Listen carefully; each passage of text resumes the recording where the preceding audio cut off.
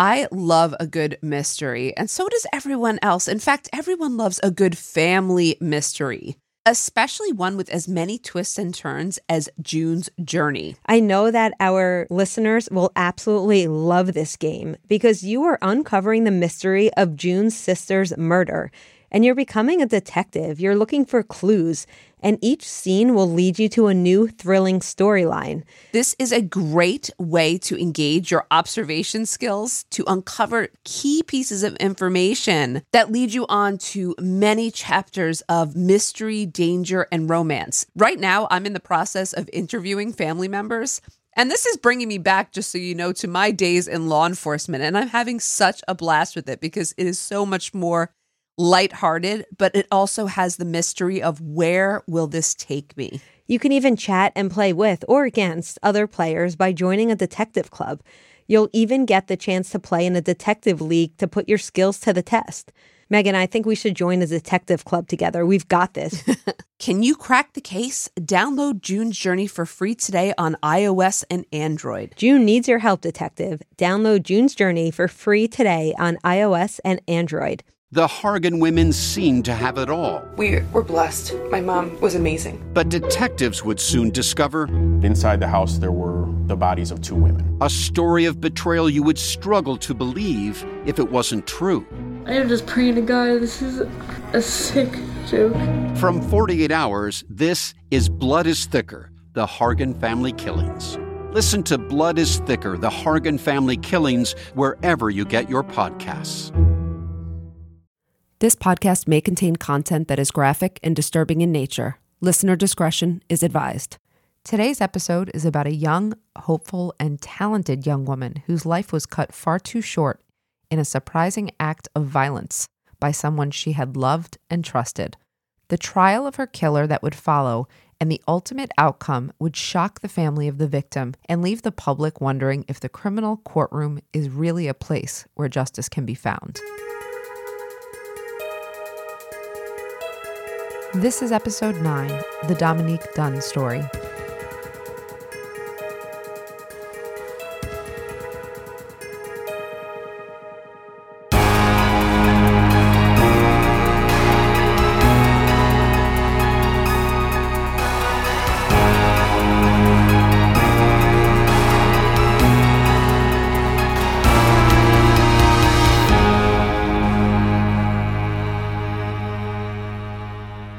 Hi, Amy. Hi, Megan. Hi, everyone, and welcome to this episode of Women and Crime. So, Amy, we'll ask while we start off, do you know who Dominique Dunne is? I know the name, I don't know the story. Okay. Have you heard of Dominick Dunne? Yes, I have. At first, I thought you were just saying the name wrong. No, which wouldn't be surprising, actually, for us, but okay. So, okay, let's talk about Dominique Dunne. And you're right, there's Dominique and there's Dominic. So I'll differentiate. Dominique Dunne was born on November 23rd, 1959 in Santa Monica, California, to parents Ellen Beatrice Griffin, who was a ranching heiress who goes by the name Lenny. She always went by Lenny. And father to Dominique was Dominick Dunne. And he was an acclaimed writer and television producer.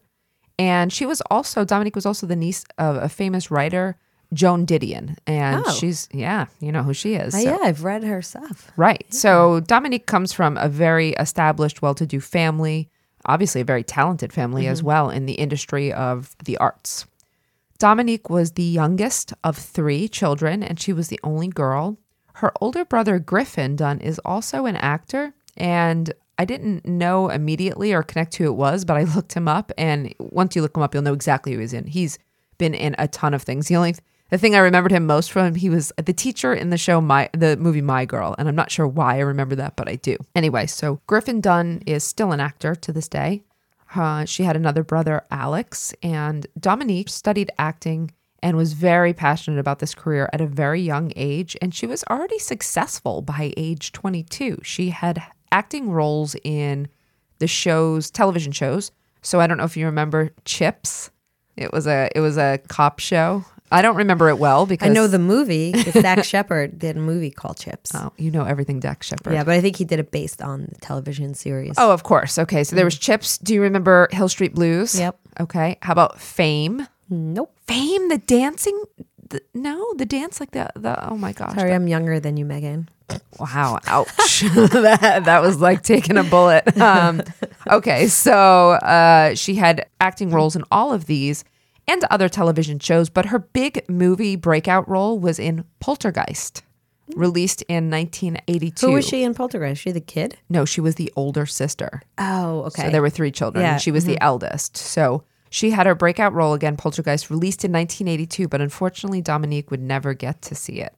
Let's talk about what happened to Dominique. I'm sorry, how old was she at this time? At the time, Or at the time of whatever we're about to, I'm assuming her murder is what right. about to So the happen. crime we're going to talk about will be the murder of Dominique Dunne, and she was 22 years old Got at it. the time of her murder. So she was quite young and just on the up, just on the rise. Let's talk about the crime. Who murdered her? Well, as I mentioned before, the crime was committed by someone she loved and trusted. Dominique met John Sweeney at a party in 1981.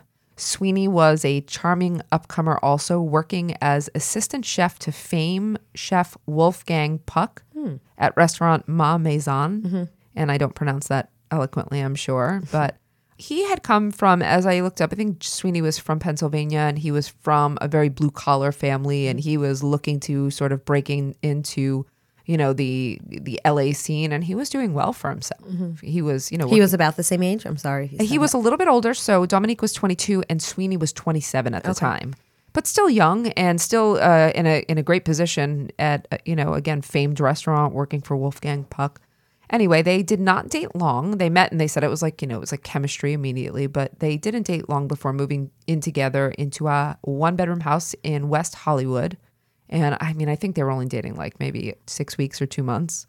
But it also wouldn't be long until they separated because John's possessive and abusive temper would quickly become apparent to Dominique and others around her. Dominique reported that John would not let her go to rehearsals alone. He wanted to go with her, or anywhere alone, for that fact. He accused her of lying constantly. He grilled her on her whereabouts. He grilled her on her friendships. He reportedly would wake her up and keep her up talking about all of these issues that he had with what she was doing at like 3 a.m. when she had rehearsals the next day.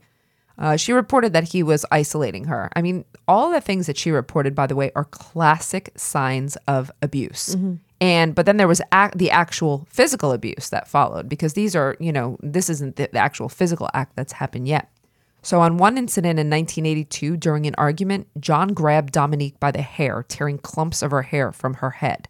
And a terrified Dominique fled their shared home to her mother's house. Her parents were divorced at the time. Lenny and Dominic would divorce.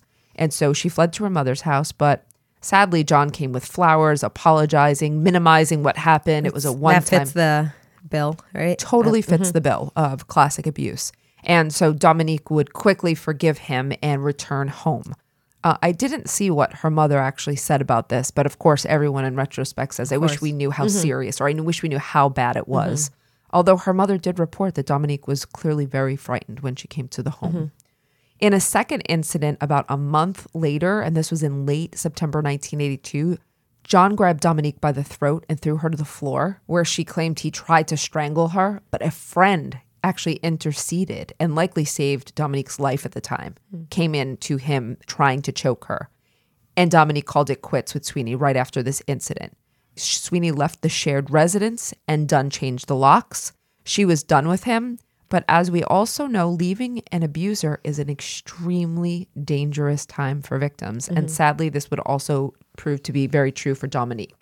So John has left the shared home. Dominique retains it. On the night of October 30th, 1982, just a few weeks after the split, Dominique and a male castmate were running lines in her home for her upcoming part in the series V. Have you ever heard of V? Nope. That was also one of my faves, just so you know. It was an 80s movie about people who, it was like aliens had come and they looked like humans, but they were really reptiles. So they would, Sounds like the worst movie I could imagine. it was a series and it was amazing. They used to peel their skin off and there would be reptiles. Okay. It was like a phenomenon. It was a thing. It was a thing. It was only a couple seasons. But anyway, she was rehearsing for the series V. She had gotten a part. And Sweeney showed up at the home, demanding that Dominique come outside and speak to him. Now, Dominique didn't want to go. I mean, she obviously knew at this point it was going to be a hassle. It was going to be a fight. But she also had no clue that stepping out onto her own driveway would seal her fate. So in an argument that ensued in the driveway, Sweeney became enraged and apparently he hit Dominique. And after that, he grabbed her by the neck and he choked her to death in her driveway. And the friend was still inside, or the castmate? Yes, the friend was inside, and I'll tell you what happened with him. Estimates from the medical examiner are that it took between 4 to 6 minutes to strangle Dominique to death. Think about how long that actually is, because we're going to come back to that detail and it will come up again. So keep that in mind. Inside, David Packer heard the commotion, and knowing how dangerous Sweeney was, he called the police, and he also called a friend saying that if he was dead tomorrow, it was John Sweeney that killed him. He then exited the back of the house and came around to the front driveway where he saw John basically crouched over a lifeless Dominique. And John Sweeney yelled for her friend David Packer to call the police, which is interesting. When the police came... So he didn't try to attack David. I would have been scared. He did not try to attack David. And I will tell you, David, I read some articles, and we'll cite the sources later, but I read articles that David took a lot of criticism for why wasn't he the one who burst out sooner and saved Dominique? I really don't think that's a fair criticism to level at someone, especially, interceding a relationship. Yeah. Someone comes by and says, let's talk outside. You jump out. It's not your place. It's not your place. I mean, he called the police. He called someone. He went outside when he felt it was safe. So I don't think there should be any blame cast on him. But okay, when the police came, Sweeney quickly confessed. He said that he killed her. And he said something to the effect of, oh, wow, I really blew it this time. I went too far. I choked her. And then he said, but I tried to kill myself right after with pills. So he said that he basically killed Dominique, and then right after he tried to swallow a bunch of pills to kill. On the scene? On the scene is what he said. But he said that he went into the house at some point, ran into the house to get pills. That part of his story could never be confirmed. His behavior didn't support it. I don't know if they did toxicology, but certainly they couldn't find any evidence that Sweeney took any pills. Dominique was quickly taken to the hospital, where she remained on life support until her death on November 4th, 1982, when her parents decided to move her from life support due to the lack of brain activity. So she survived for 5 days. Just so people understand too, Dominic Dunne, he wrote, one of the sources here is a story that he wrote for Vanity Fair. He chronicled the trials of what happened from the moment he found out his daughter had been strangled and was in the hospital. But he describes what it's like to see someone on life support, what it was like to see his daughter. Oftentimes there's these images like, oh, someone was on life support, so they're laying in a hospital bed, and it's, it's fine. It's like a quaint picture you get. But let me just say, in Dominique's case, Dominic described seeing his daughter. Her hair was shaved off completely so that a large bolt could be screwed into the top of her head to relieve brain pressure. Her eyes were open and protruded, staring straight up at the ceiling, but lifeless. Bruises and swelling marked her neck. At some times, her body would jerk or react in a jerking fashion to the life support, and tubes were inserted and coming out of her basically everywhere. So this is the last image that the Dunne family would have of their daughter, Dominique. So I just wanted people to understand that it is not it's not a pretty picture at all. I believe that her mother, Lenny, donated her organs, and maybe Dominique was I know she donated the organs, actually. I believe kidneys, and someone got her heart, and that was the last act of her daughter. What would happen next would be the act of the parents following through with trying to see justice for Dominique. So what's going to happen now with John Sweeney? So John Sweeney was originally arrested for attempted murder because, remember, Dominique survived for 5 days. But when Dominique died, the charges were obviously increased to murder. Detective Harold Johnston would work the investigation and would become an ally to the Dunne family in many ways. John Sweeney had a public defender, Michael Adelson, who also had assistance, though, from Joseph Shapiro. He was a private attorney who represented Ma Maison, the restaurant. And so he worked for a large, prestigious firm. And so I believe that the owner of the restaurant said that he was going to help Sweeney. He described him as a young and courteous, talented young chef. And you're going to hear the way this this case was framed, which is very different than I think the reality of it. Stephen Barship represented the state as the district attorney. He had a very good reputation, but he would consistently be fighting uphill battles in this case.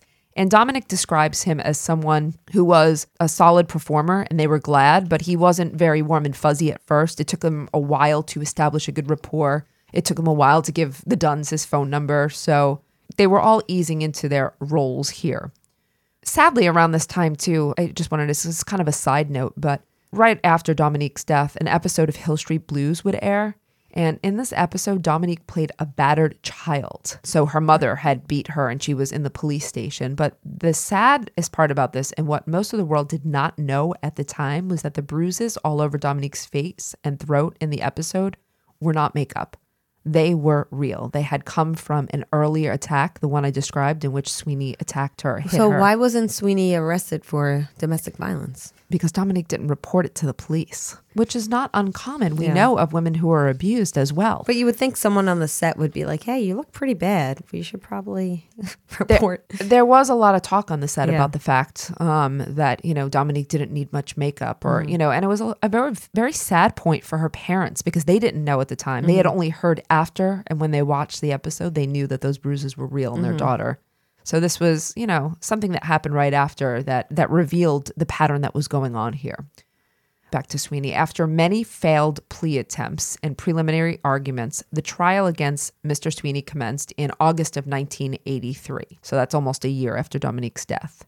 Judge Burton Katz, a young judge who Dominic Dunn described as stylish, good-looking, and someone who knew he was good-looking, comfortable with an audience, and almost flirty with the jury, presided over the case. The defense would win a number of early victories in this case.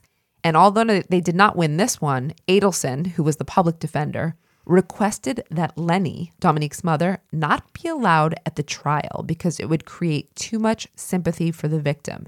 Lenny was in a wheelchair because she had multiple sclerosis, and they tried to get her ousted from the courtroom. They weren't successful, right? No, they were not successful on that one, but it would not be the first time, just so you know. There would be a number of other times where the defense would try to get Dominic and his family, the brothers, removed from the courtroom. They were actually warned. You'll hear. So the interesting thing is the dynamic that'll be laid out too between the judge and the attorneys, but the Dunn family was warned on a number of occasions, not to show emotion and not to, there are warnings in courts, like, if you can't control your emotions, but it seemed that it was more directed at the Dunn family, actually. Okay, so he didn't win this one, but they did win a couple others that would definitely impact the course of the case.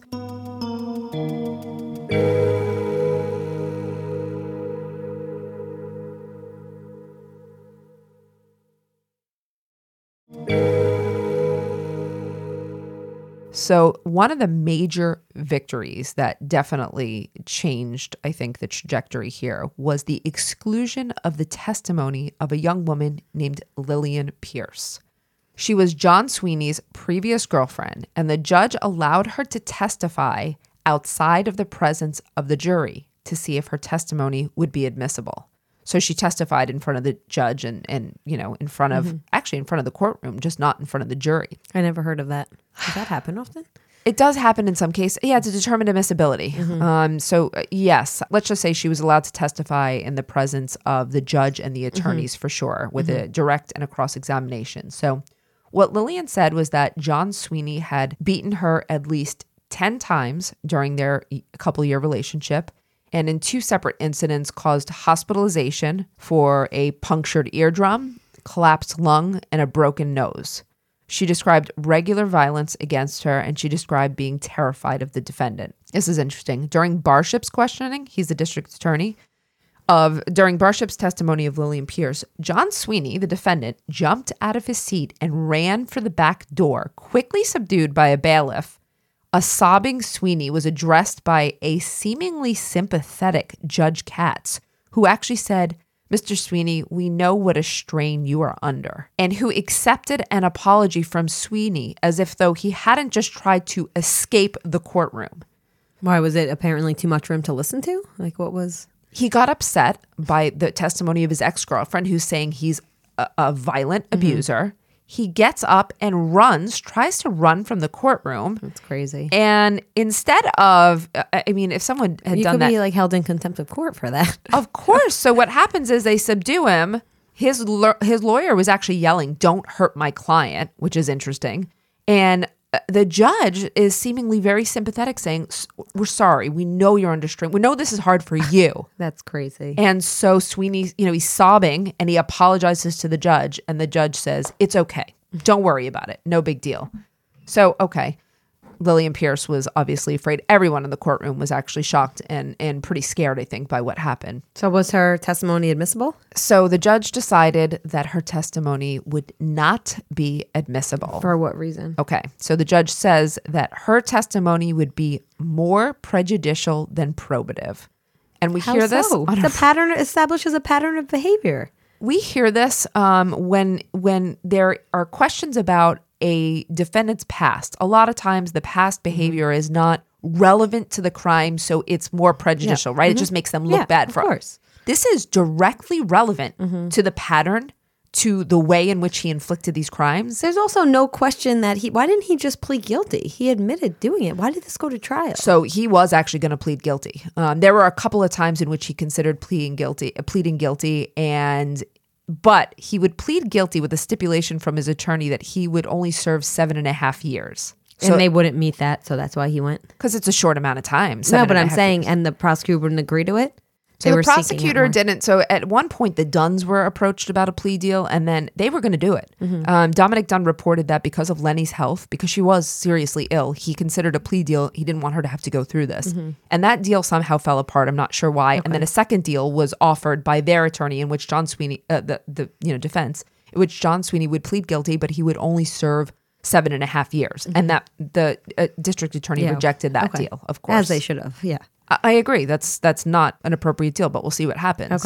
Okay. So Lillian Pierce's testimony, which would have been critical, it's out. Okay. Lenny would also testify in front of the judge, but outside of the jury, about an incident of violence in which Dominique fled John and their shared home, and came to her house.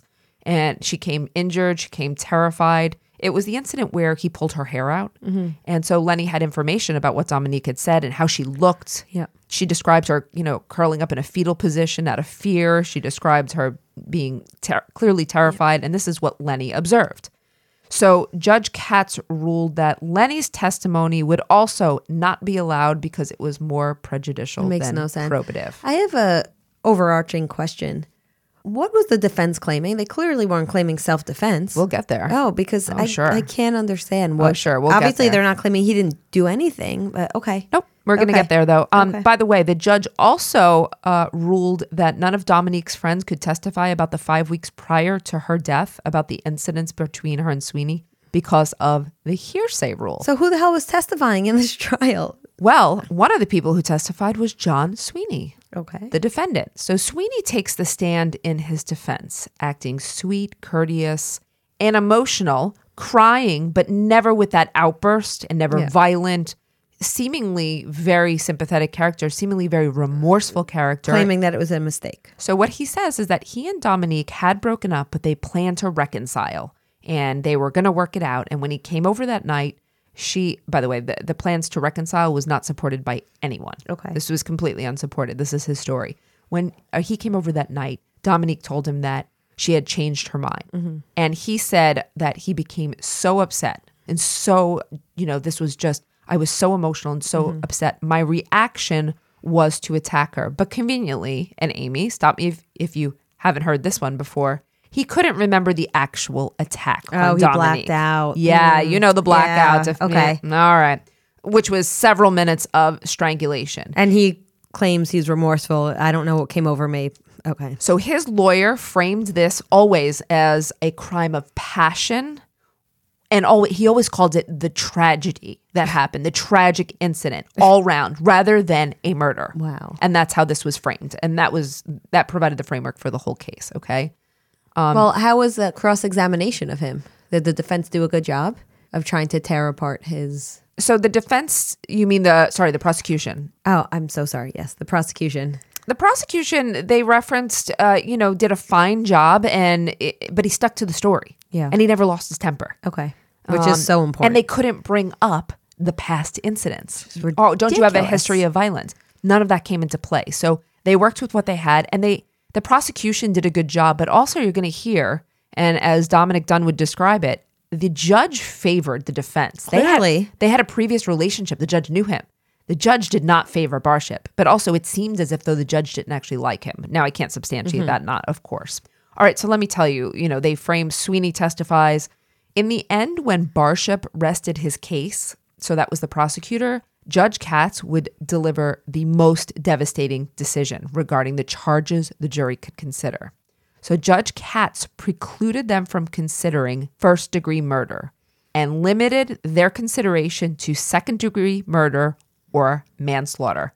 Adelson argued, and the judge agreed, that there was no evidence of premeditation, which I think was clearly a question for the jury. Yes, that's the whole purpose of a jury. And they're saying because he didn't show up with a weapon, because his hands were the weapon. How big was he compared to Dominic? Oh, he was Dominique, sorry. Dominique, yeah. Dominique was 5'1" and 110 pounds. Okay. About your size, okay? Smaller even. Smaller, yes. And John was, as I understand, 6 foot and 200 pounds. Okay, so if you were doing like a self-defense claim, you know what I'm saying? Like if you need to consider sizes here, and like he clearly overpowers her. Well, that was the argument from the attorney too. The argument from the prosecutor, and obviously the Dunn family, was this guy's weapons have always been his hands. He's a bigger guy, and he used them. He also, as they understood it, had a couple of drinks at Mamizan and planned to go over and confront Dominique. So you know what? I have to say though, I do think it's a stretch. I don't think the evidence necessarily supports premeditation. I think he's a shithead, this guy, and the evidence might not. I think the evidence would have shown that we could talk about it a little bit, that he was planning to go over. Mm-hmm. And so, of course, the defense would say he was just planning to go over and talk to her. And of course, the prosecution said he was planning to go over. He was enraged. She wouldn't take his calls anymore, and he was going to confront her. And if she wasn't going to take him back, he was going to kill her. Yeah. So either way, the jury should have decided. The jury should have been able to decide. They also, by the way, the defense also a couple of times painted Dominique as, they tried to dirty the victim. So they, talked about a couple times that Dominique went out and had too much to drink. What does that have to do with anything? It has nothing to do with anything. But they allowed that in. Absurd. So, and it really obviously it upset Dominic Dunn, and obviously it upset his family. So during one of the breaks, Dominic Dunn actually called Adelson a piece of shit to his face. That's great. For which Adelson tried to get him thrown out of court, but the judge wasn't going to. At least the judge did one thing. No, right? He wasn't going to throw the victim's father out, and especially on one of the last days of trial. Barship warned Dunn not to do it again, but the trial was soon over and the decision handed to the jury. So it became a actually, Dominic you'll hear, he did yell again. He had an outburst at someone else after the evidence is presented, and none of the medical evidence is refuted. They had established that John Sweeney killed Dominique Dunn. He strangled her for 4 to 6 minutes. That's what happened. That's not in dispute. It's, what level of premeditation or not was it? What level of murder? Okay. The jury went out for 8 days, which is a long time. It's good though. People I'm sorry if you don't know this, but what is the difference? This is in California, right? Yes. What is the difference between murder 2 and manslaughter? Because I know some states, the difference between the two is very slight. It is slight in some states. So I know that also when we teach it too, like second degree murder means that you did intend to harm the person. Yeah, but you just didn't have premeditation. Exactly. But manslaughter fits that. It does too, but it's well. an emotional response in which murder wasn't the intended consequence. So I think it's, you know what I mean? It's a reckless act. It's an But act. I'm wondering how the punishment differs between the two. The punishment is there's a big difference in the punishment, and the intent is really what the issue is, just differentiating two. Yep. But yeah, there's a huge punishment gap between the two. So the jury was out for 8 days. They asked for clarification on jury instructions several times. It was clear that they were confused. And I guess the judge kept telling them to refer back to the instructions. And I'm not clear about what the issue was, but I think they were definitely confused. However, when they came back on September 21st, 1983, they found Sweeney guilty of manslaughter for Dominique's death and misdemeanor assault for the earlier choking incident. The maximum sentence for the two charges, 6.5 years, and with parole, Sweeney could be out in less than 3. Wow, that's crazy. Wow is right. The family was probably outraged. Yeah, let's get to the aftermath here. After the jury gave their verdict, Judge Katz thanked them for their service, pronouncing justice served, to which Dominic Dunn shouted at him, "Not for our family." And a clearly shocked Judge Katz told Dunn he would have his chance to speak at Sweeney's sentencing on November 7th. The press, however, was very critical of Judge Katz afterward. Yeah, I think this is good too. This is when, we like to see the press hold people accountable. So they questioned whether this was justice or a legal loophole. And Judge Katz was put on a list of the worst judges in Los Angeles. Awesome. I thought it was awesome too. The day of Sweeney's sentencing, protesters took to the streets outside the courthouse protesting the verdict and the judge. So Judge Katz heard statements from everyone and then pronounced the maximum sentence, which was, 6.5 years, blaming the jury for finding Sweeney guilty of a lesser crime than he deserved. So the judge blames them. We'll get to that in a minute. Judge Katz asked to see the Dunns in his chambers as well after sentencing. Dominic reported that he was very curious what was going to happen. So Dominic Dunn reports that Katz was very sweet to them both, telling them that he was shocked about the verdict and disappointed by a verdict that he had clearly helped shape from the outset. The verdict might have turned out a lot differently had Judge Katz not made some of these crucial decisions. His apologies, and Dominic Dunn said Judge Katz gave them his phone number and said, if you ever need anything. And I think Dominic Dunn said, what the hell would I ever call him for? It meant nothing to the Dunns. And of course, Judge Katz would quickly be transferred to a family court following this trial. Good. Yeah, I think that was good as well. The Dunn family did not get justice that they felt, of course, but they did do all they could to fight for their daughter. And as they reported, or Dominic Dunn reported, talking to someone from an organization like the Parents of Murdered Children, who said to them, "This is the last piece of business you'll do for your daughter. You have to go to trial every day, and you have to make sure you do everything. This is the last thing you're going to do." Lenny became active in the organization, the Parents of Murdered Children, and she founded her own organization as well. While Dominic Dunn would go on to become a famed crime writer, focusing on high-profile cases involving... So he wasn't a crime writer prior to this? He wasn't. No, he really didn't write about crime until he wrote about his daughter's case, and that was the first thing he wrote about. And then he would go on to work on several high-profile cases. So he does true crime. Yes. So he would he focused the rest of his career, or most of the rest of his career, on high-profile cases involving celebrity criminal defendants, in which there was maybe going to be a case of injustice in which someone get away with murder. So Dunn became a regular. He was actually offered a seat at the O.J. Simpson trial, and he befriended the Goldman family. He's a commentator too, right? Was he He had a show, Power and I forget the show, Power and Justice, or something. He had a television show, and he was a writer, and yes, he was a commentator to some degree. So he befriended the Goldman family, and he also was the person who urged Mark Fuhrman from the O.J. trial, disgraced cop, but still a good detective, as Dominic Dunn would say. He urged him later to reinvestigate the Martha Moxley murder. So Mark Fuhrman did that, reinvestigated it, and wrote the book, and was kind of integral, and that was really at the behest of Dominic Dunn. And Dominic Dunn would also sit in and write on other famous cases. So he worked on the Menendez brothers case, and he worked on the Klaus von Bülow case, and a couple of other high-profile cases. And that's what he would spend the rest of his career doing. So what happened to John Sweeney?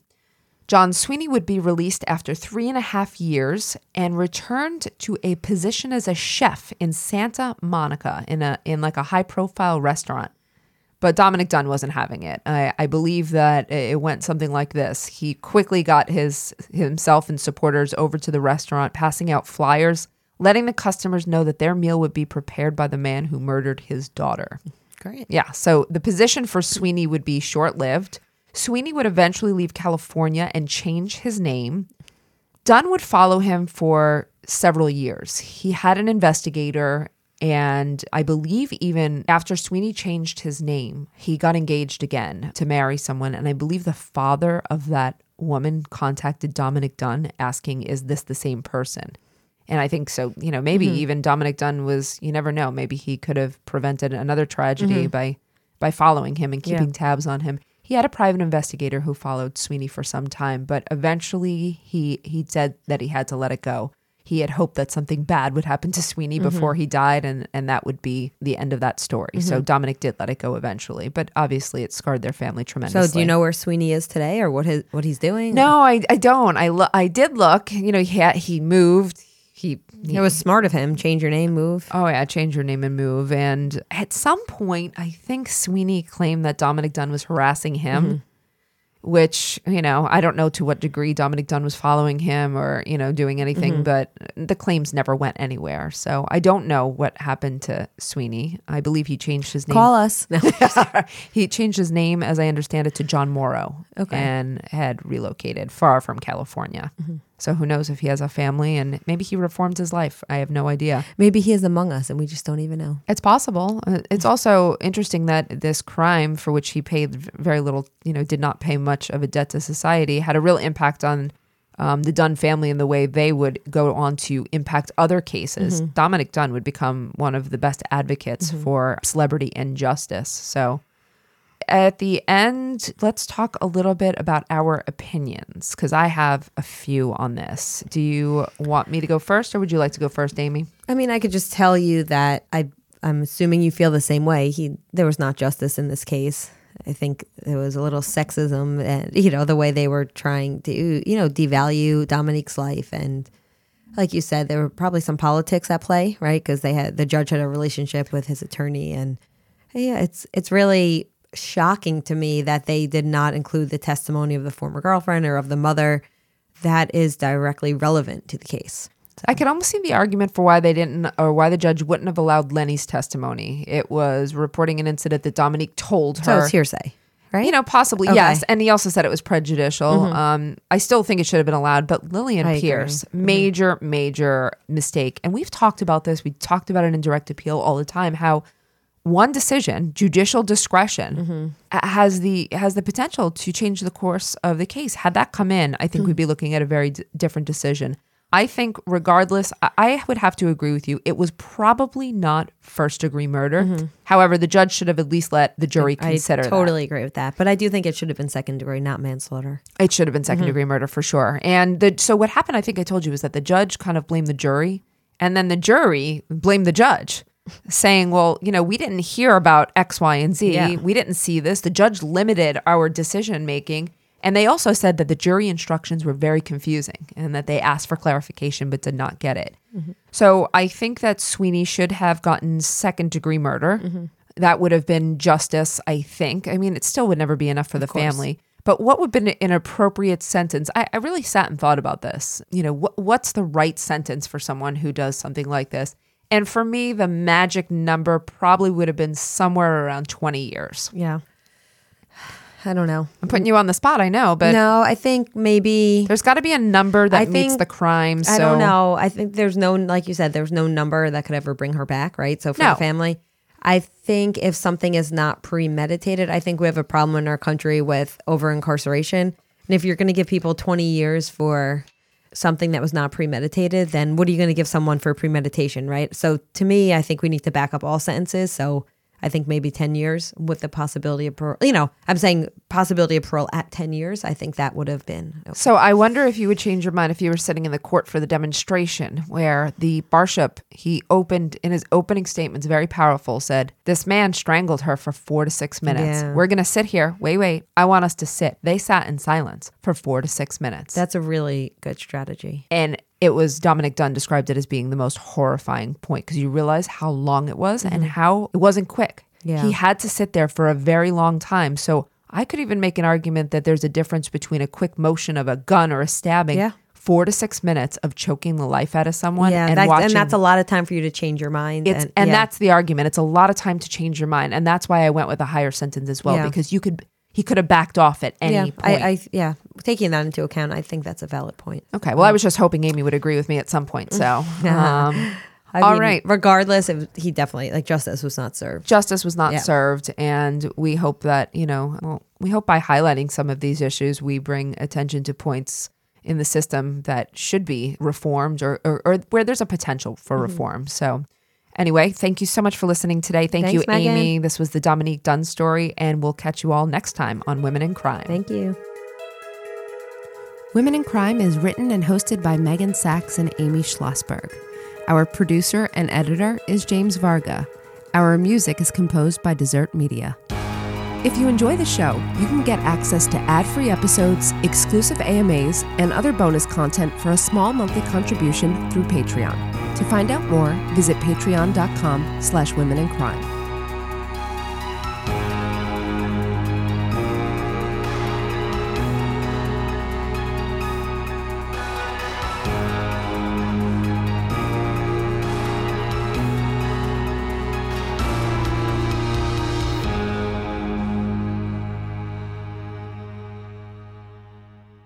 Sources for today's episode: Vanity Fair article, Justice, a Father's Account of the Trial of His Daughter's Killer, written by Dominic Dunn. Articles by the LA Times, and an article by People Magazine.